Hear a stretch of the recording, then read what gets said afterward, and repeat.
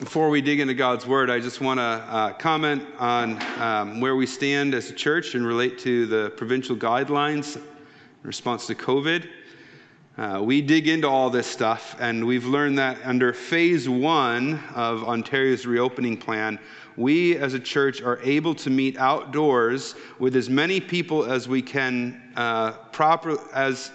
properly maintain physical distancing. So our leadership team right now is making plans to be able to meet with all of the church in one place for outdoor services as soon as Phase 1 comes into effect. So stay tuned for more news, but man, that's going to be wonderful. We haven't met as one church in a long time. And pray that there's no changes to the provincial plan, that they'll allow that to continue.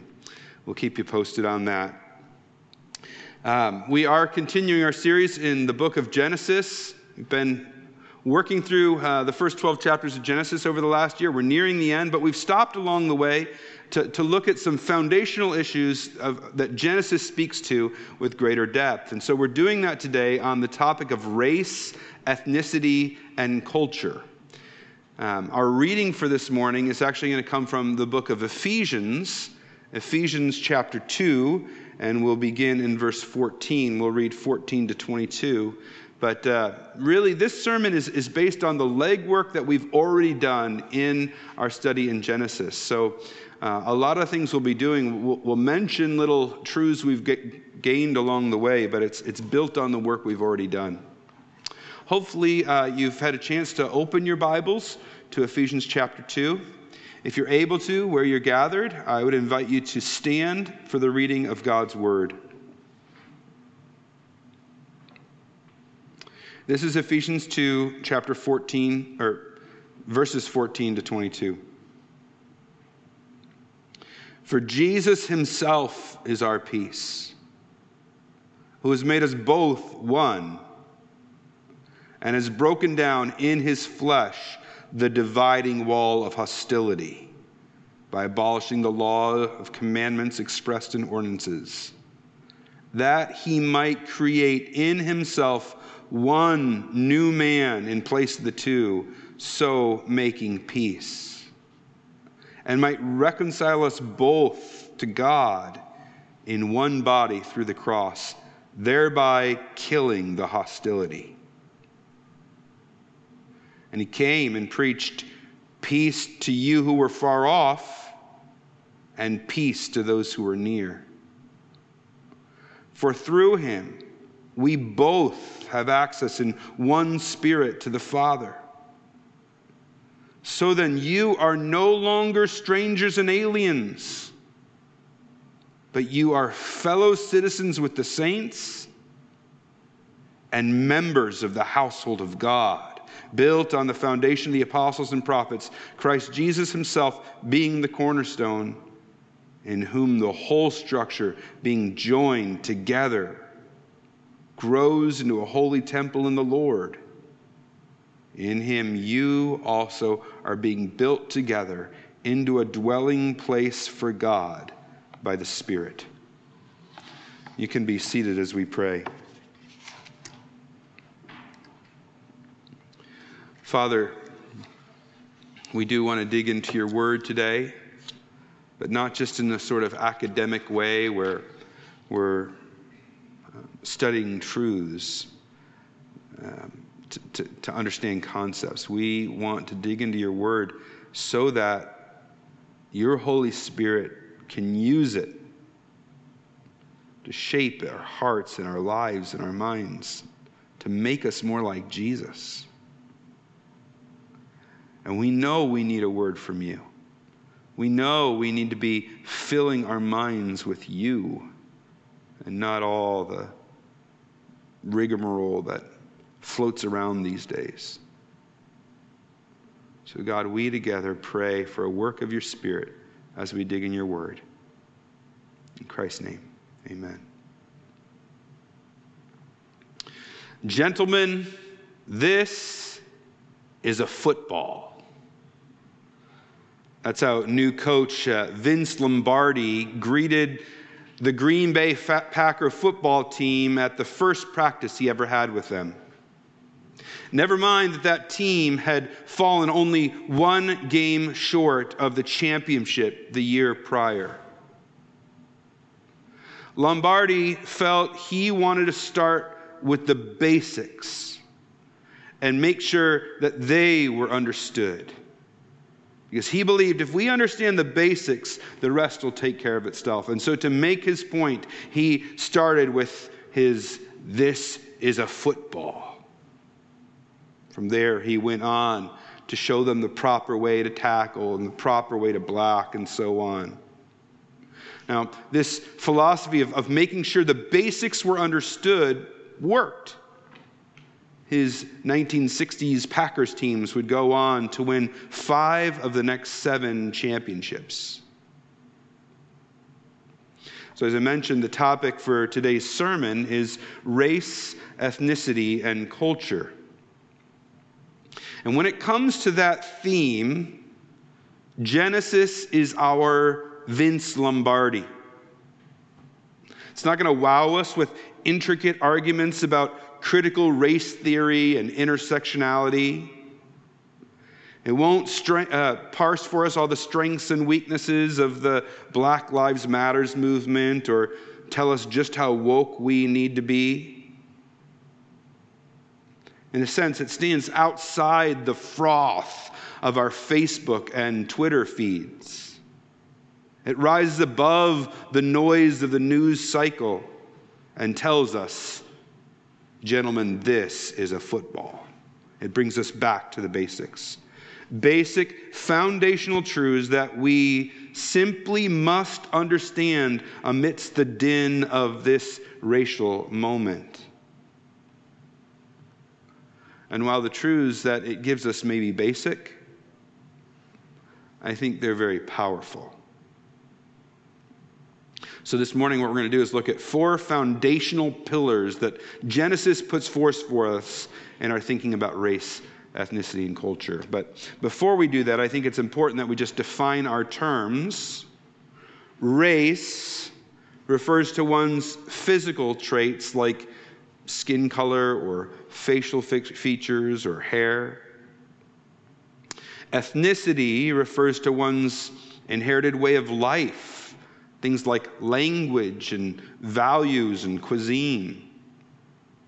The word culture can mean a lot of different things, but here I'm using it to refer to human artistic and intellectual achievements celebrated in things like cities and museums and libraries and concert halls.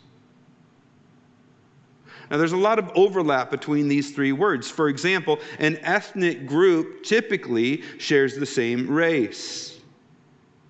And for each ethnic group, its cultural features are both shaped by and shaping what that group values. Which is why, for example, Russian literature is very different than Latin American literature. So with those terms defined, let's get back to Lombardi. Let's get back to Genesis and how it teaches us 4 fundamentals about how to think about race, ethnicity, and culture. And the first truth that Genesis presents us with is this: all races are equal. All races are equal. And Genesis begins with this jarring argument that was as controversial back then as it would be now, and it's this, that all of us share a common ancestry. Every one of us is descended from a literal Adam. Every one of us is descended from a literal Noah. So the 70 different peoples and nations mentioned in Genesis 10, what did it emphasize to us? They all came from one family. It's like saying, Israel, go out into Canaan and look at the Canaanites, the Philistines. Think about the Egyptians or the Assyrians. You're all one. At a certain level, you're no different. Look them in the eyes. They are your brothers. See, Genesis, with its elaborate, repeated genealogies, wants our thinking to be clear. We are one family. Not just one family, but also equal before God. So listen to Genesis chapter 1, verses 26 and 27. Then God said, "Let us make man in our image, after our likeness, and let them have dominion over the fish of the sea, and over the birds of the heaven, and over the livestock, and over all the earth, and over every creeping thing that creeps on the earth." So God created man in his own image. In the image of God he created him. Male and female he created them. See what's being asserted there? Right out of the gate. All humans, all, are created in God's image. And this is again affirmed after the fall in Genesis chapter 9, verse 6, when God says it's wrong to kill any human because we are all made in God's image. Every human in this world was created in God's image. Every human being in this world was created with that purpose to reflect God's image, so that a white person is no better equipped to do this than a black person. An Asian person is no better equipped to do this than a Middle Eastern person. God puts all this forth plainly and intentionally in the book of Genesis. Now, you might wonder why it's important to revisit a topic like this today, because the equality of all races is fairly widely embraced. I think we'd be hard-pressed to find somebody who we know who opposes it. But even though I think it's basic, or even though it is basic, I think it's vital for us today. I want to give 3 reasons why I think this truth is vital for us today. And the first is that this biblical truth provides a sure foundation for equality. So sure, the wider world today does embrace this idea of the equality of all races. But have you ever thought, on what basis do they do that? I mean, if evolution is true, it depends on the fact that we're not equal. That within a given species there are inequalities, that there are superior and inferior members of that species, so that the superior ones can crowd out the inferior ones and natural selection can run its course. Think about how that could work. If I am stronger, or my ethnic group is stronger, and then you come up to me and say, we need equality. You need to treat us equally. I can just, boom, thump you on the head and say, there's your equality, out of my way. While the world around us asserts equality, the foundation on which that is built is fairly flimsy. What actually makes us as humans equal? The American Declaration of Independence stated it fairly boldly. It says, "We hold these truths to be self-evident, that all men are created equal and are endowed by their Creator with certain inalienable rights." You got that logic? Unless there is a Creator who has endowed us with this equality, there is no true basis for equality. Unless there's a God whose power and law and authority supersedes even that of the oppressors, then we're just left with might makes right. But there is a God who has made us in His image. And therefore, on that foundation, regardless of race, all of us are equally human, equally valuable, equal in dignity and worth. That's just the first reason I think it's important to see from Genesis that all races are equal. But the other two are going to be quicker. The second reason we need to be reminded of this is because sometimes we can wonder if our own racial profile makes us more or less valuable to God. And that can be particularly true if we're not part of kind of the racial majority that surrounds us. So I want everyone, but particularly if you're struggling with how you look, to listen. Not listen to me, but listen to God. How you look is part of how God created this world. Part of the beauty of how God created this world. His image bearers have different color skin, different shaped noses, different textured hair, different colored eyes. And that's precisely how God designed it. Heaven is going to be populated with people who look differently from one another. And that actually be part of its beauty. So your race is not an obstacle to how God wants to use you. You are not lesser or greater because of your race. I think there's a third reason we need this basic truth. And that's because remnants of racist thinking can still lurk in our flesh even after the basic idea is killed in our mind. When you see that person who drives differently than you, smells differently than you, runs a business differently than you,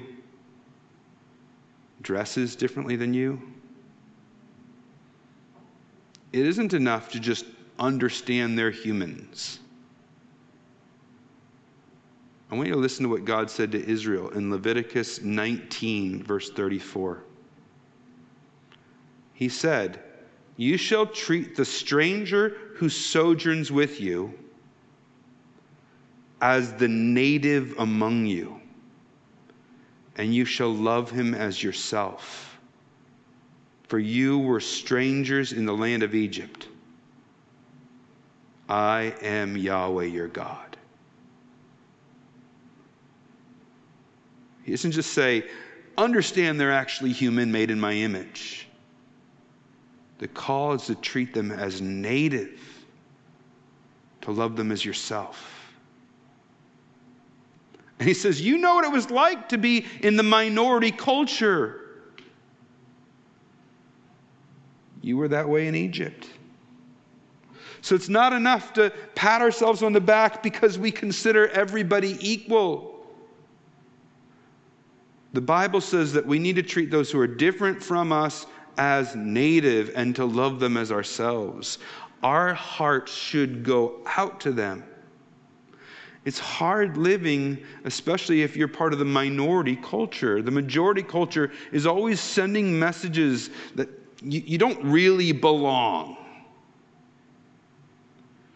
When someone from that minority culture interacts with a Christian, they should feel something entirely different. They should feel that they do belong.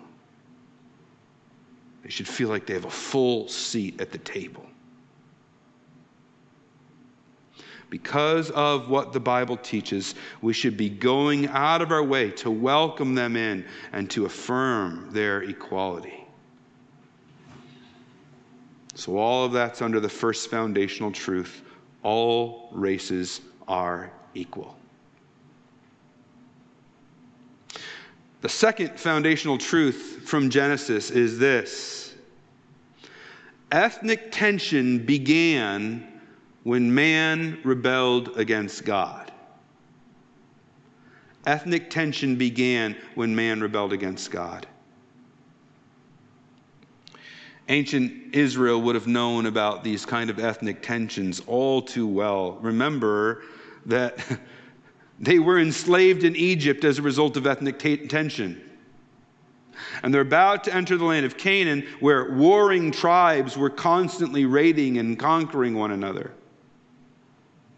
So for their sake, as well as for ours, Genesis wants them to understand the cause of this tension. And in Genesis chapter 3, we hear about mankind rebelling against God. Adam explicitly and directly disobeys the good God's one command. And one direct result we see of that right out of the gate is tension. Tension between people. Begins on a small scale, a tension between a husband and wife, between male and female. But that tension expands to brothers. And by Genesis 4, you have a society being formed in which Lamech is threatening violence against any who oppose him and his family. So then when you get to Genesis 10 and you hear these different tribes and peoples and nations who we know war with one another, you know what's going on. It's saying the flood didn't fix the problem. People are still at odds with one another. So ethnic tension didn't begin when white man invaded indigenous soil. Ethnic tension didn't begin when European slave ships kidnapped Africans and carried them to the Americas. Ethnic tension didn't begin the first time some group held power over some other group. See, ethnic tension is a subset of something bigger. The tension that naturally arises in the human heart. And it's a tension that emerged as a result of our rebellion against God. Understand that once we throw off the rule of God, it severs us from our Creator and chaos breaks loose, like when the teacher leaves the classroom. Our sin alienates us from God, and this severed relationship leads to all sorts of other dysfunctional relationships here on earth because we're chasing on earth something that only God can provide. And it makes a mess of things. And Genesis wants to have God wants us to have a right understanding of the causes of this estrangement, so that we can look to the right place for the cure. Do you remember last week when Utah was preaching, he gave an illustration for the kids. Maybe kids, you guys remember this. It was the cups, those moving cups, was the red ball that they're trying to hide. Yeah, that one. And he was saying that's kind of how you read Genesis. You're trying to keep your eye on that red ball of where is this Savior going to come. It was promised in Genesis 3. Then we see it through the line of Seth. And then we see it through the line of Noah. And then we see it through the line of Shem. And it brings us to Abraham. But watch the red ball, because that is how blessing is going to be restored. That's how the serpent's head is going to be crushed. If the true cause of ethnic tension is the sin that has severed us from our God, then what we need in this world is a Savior who can deal with our sin and rebellion and then reconcile us to our Heavenly Father. And when we chase all sorts of other cures for racism and ethnic hatred without dealing with these underlying heart issues, we're running a fool's errand. So the second foundational truth is that ethnic tension began when man rebelled against God. And the second truth is actually very closely related to the third. The third is this: ethnic tension escalated when man united against God. Ethnic tension escalated when man united against God. Because Genesis doesn't simply trace the cause of ethnic tension to Genesis chapter 3, man's rebellion there, and stop. Because you learn in Genesis 11, as we saw just a couple weeks ago, it also traces it to something that God did in response to mankind's continued rebellion against him. So Genesis 11, you remember, is the Tower of Babel, right? All of humanity is united. They're cooperating, but their union is not under God's rule. They aren't looking to him. Instead, they're self-willed and self-driven, and God knows that when humanity is united like this, unhinged from him, the potential is for great evil. And so he puts a regulator on them. He divides their languages for the express purpose of limiting the evil they're capable of. And this is really where the various ethnicities and ultimately races were born.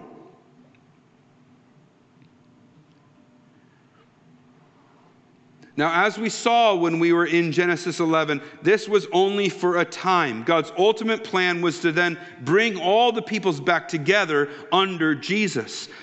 But under Jesus is the key, because when we're united in serving God, well, that is a beautiful and healthy unity. But when we're united in rebelling against God, it's a fearful and dangerous unity, no matter what noble-looking veil it might wear. Now, I said the second and third points are very closely related. I actually, at one point in my sermon prep, had them as the same point. But here's how it works. The reason that when God divides their tongues, it just divides them all, is because of the underlying issues of the human heart that were already there.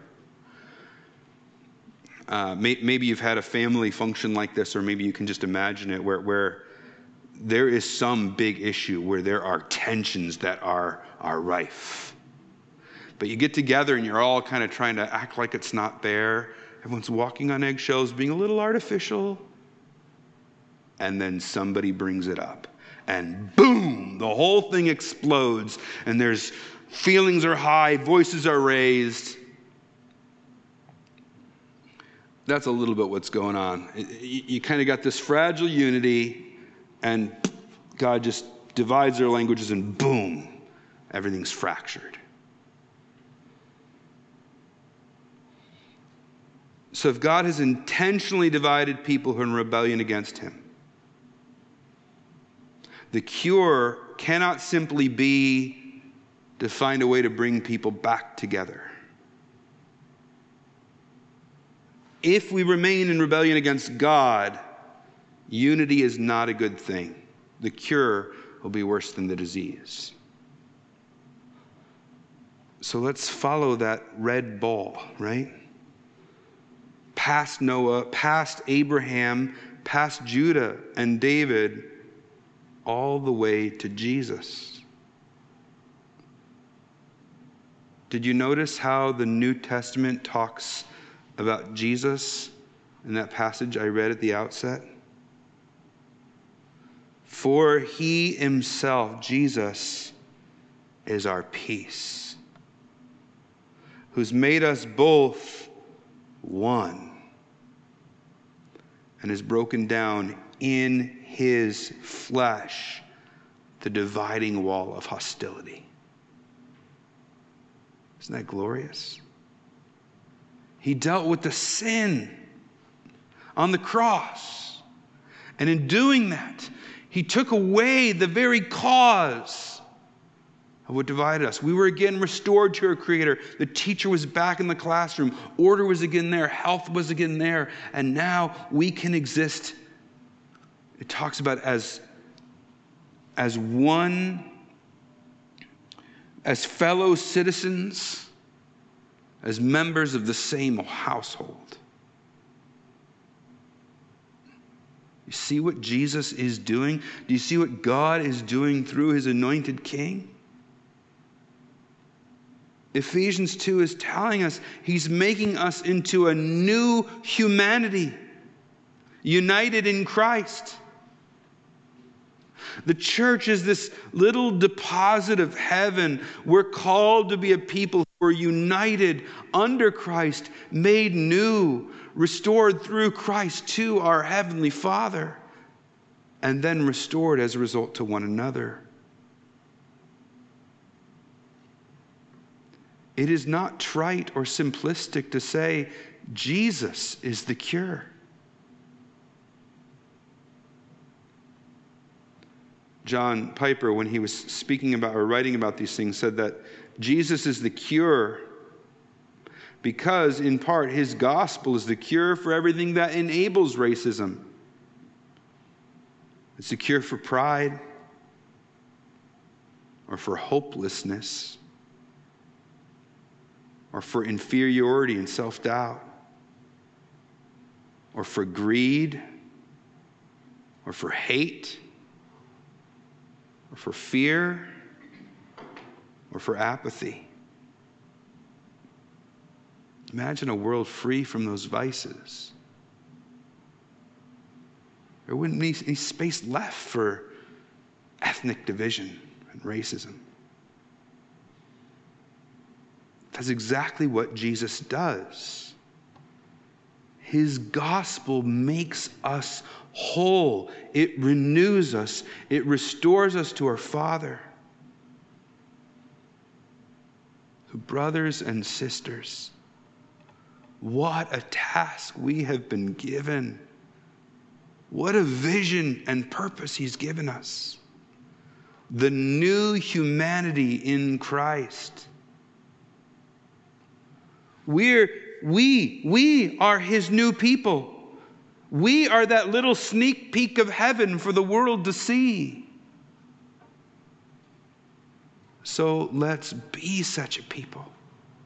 I wish we could all be in this room right now and we could look around. If we could, we'd see people from China and Nigeria and Singapore and Germany and the Netherlands and Jamaica and Portugal, all praising God as one family. And you'd hear people who grew up speaking French or speaking Spanish or Mandarin or German or Hindi or the Queen's English or American English, all praising God as one family. It's beautiful. This is us. That's what God intended. So let's keep pursuing this beauty.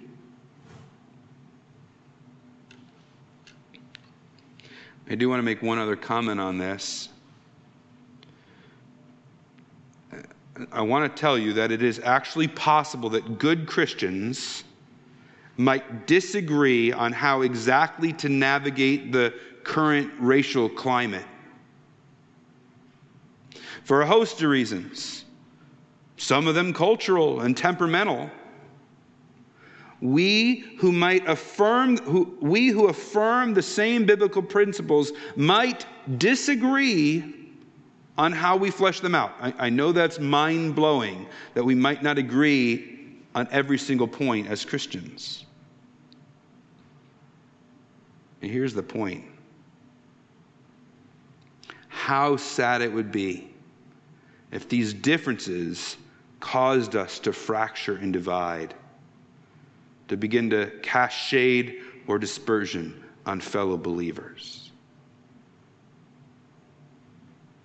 If the unity won by Christ's blood is cast off so that we can each pursue our own pet vision of how racial harmony should work, something is deeply off. That's all I'll say on that. So the Bible is clear on both the causes and cures for ethnic and racial tensions. So we want to be clear in our own thinking on these matters too. Ethnic tension began when man rebelled against God. Ethnic tension escalated when man united against God, and the only cure is King Jesus. But I said there are 4 key truths that we need to capture. So the fourth one's the final one. It's this. The culture we're naturally drawn to has immoral roots. The culture we're naturally drawn to has immoral roots. So Israel had come out of a land, think about it, a land that was profoundly rich with a powerful culture, a culture that's still celebrated today. They'd come out of Egypt with its advanced embalming techniques, with its wonder of the world construction projects. And it certainly would have wowed poor, wandering, buildingless Israel. And they're about to enter a land with these massive cities and all the luxuries those cities afforded. Perhaps fine wine, comfortable living, better food, beautiful gardens. And it would have been easy for them to look at that and to fall in love with those cities like Lot's wife had fallen in love with hers.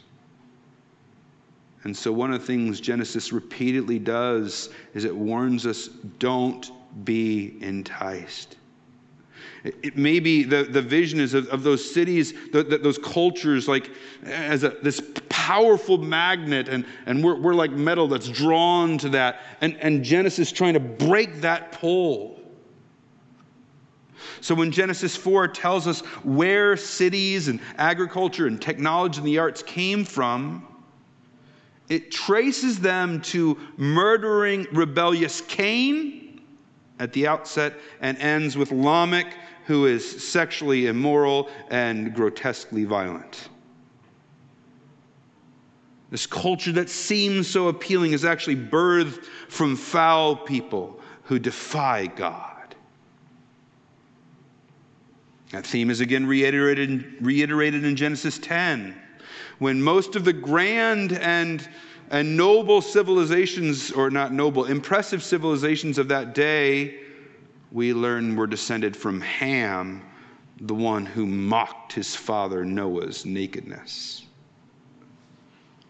And then we see it again in Genesis chapter 11, when mankind's desire to build this greatest tower ever was explicitly done in rebellion against God. So knowing the kind of pull these lusher elements of culture can have upon the human heart, Genesis is pulling back the curtain on them, saying the roots are wicked and immoral. Now, that's not to say that technology or art or intellectual achievement is inherently evil, because when culture is pursued to show God's beauty and bring glory to Him, it's very much in keeping with our task as image bearers. So it's okay to go to the library or enjoy the opera. But we need to beware of these cultural magnets drawing us into the godless city with its godless values, because this connects with everything we're talking about.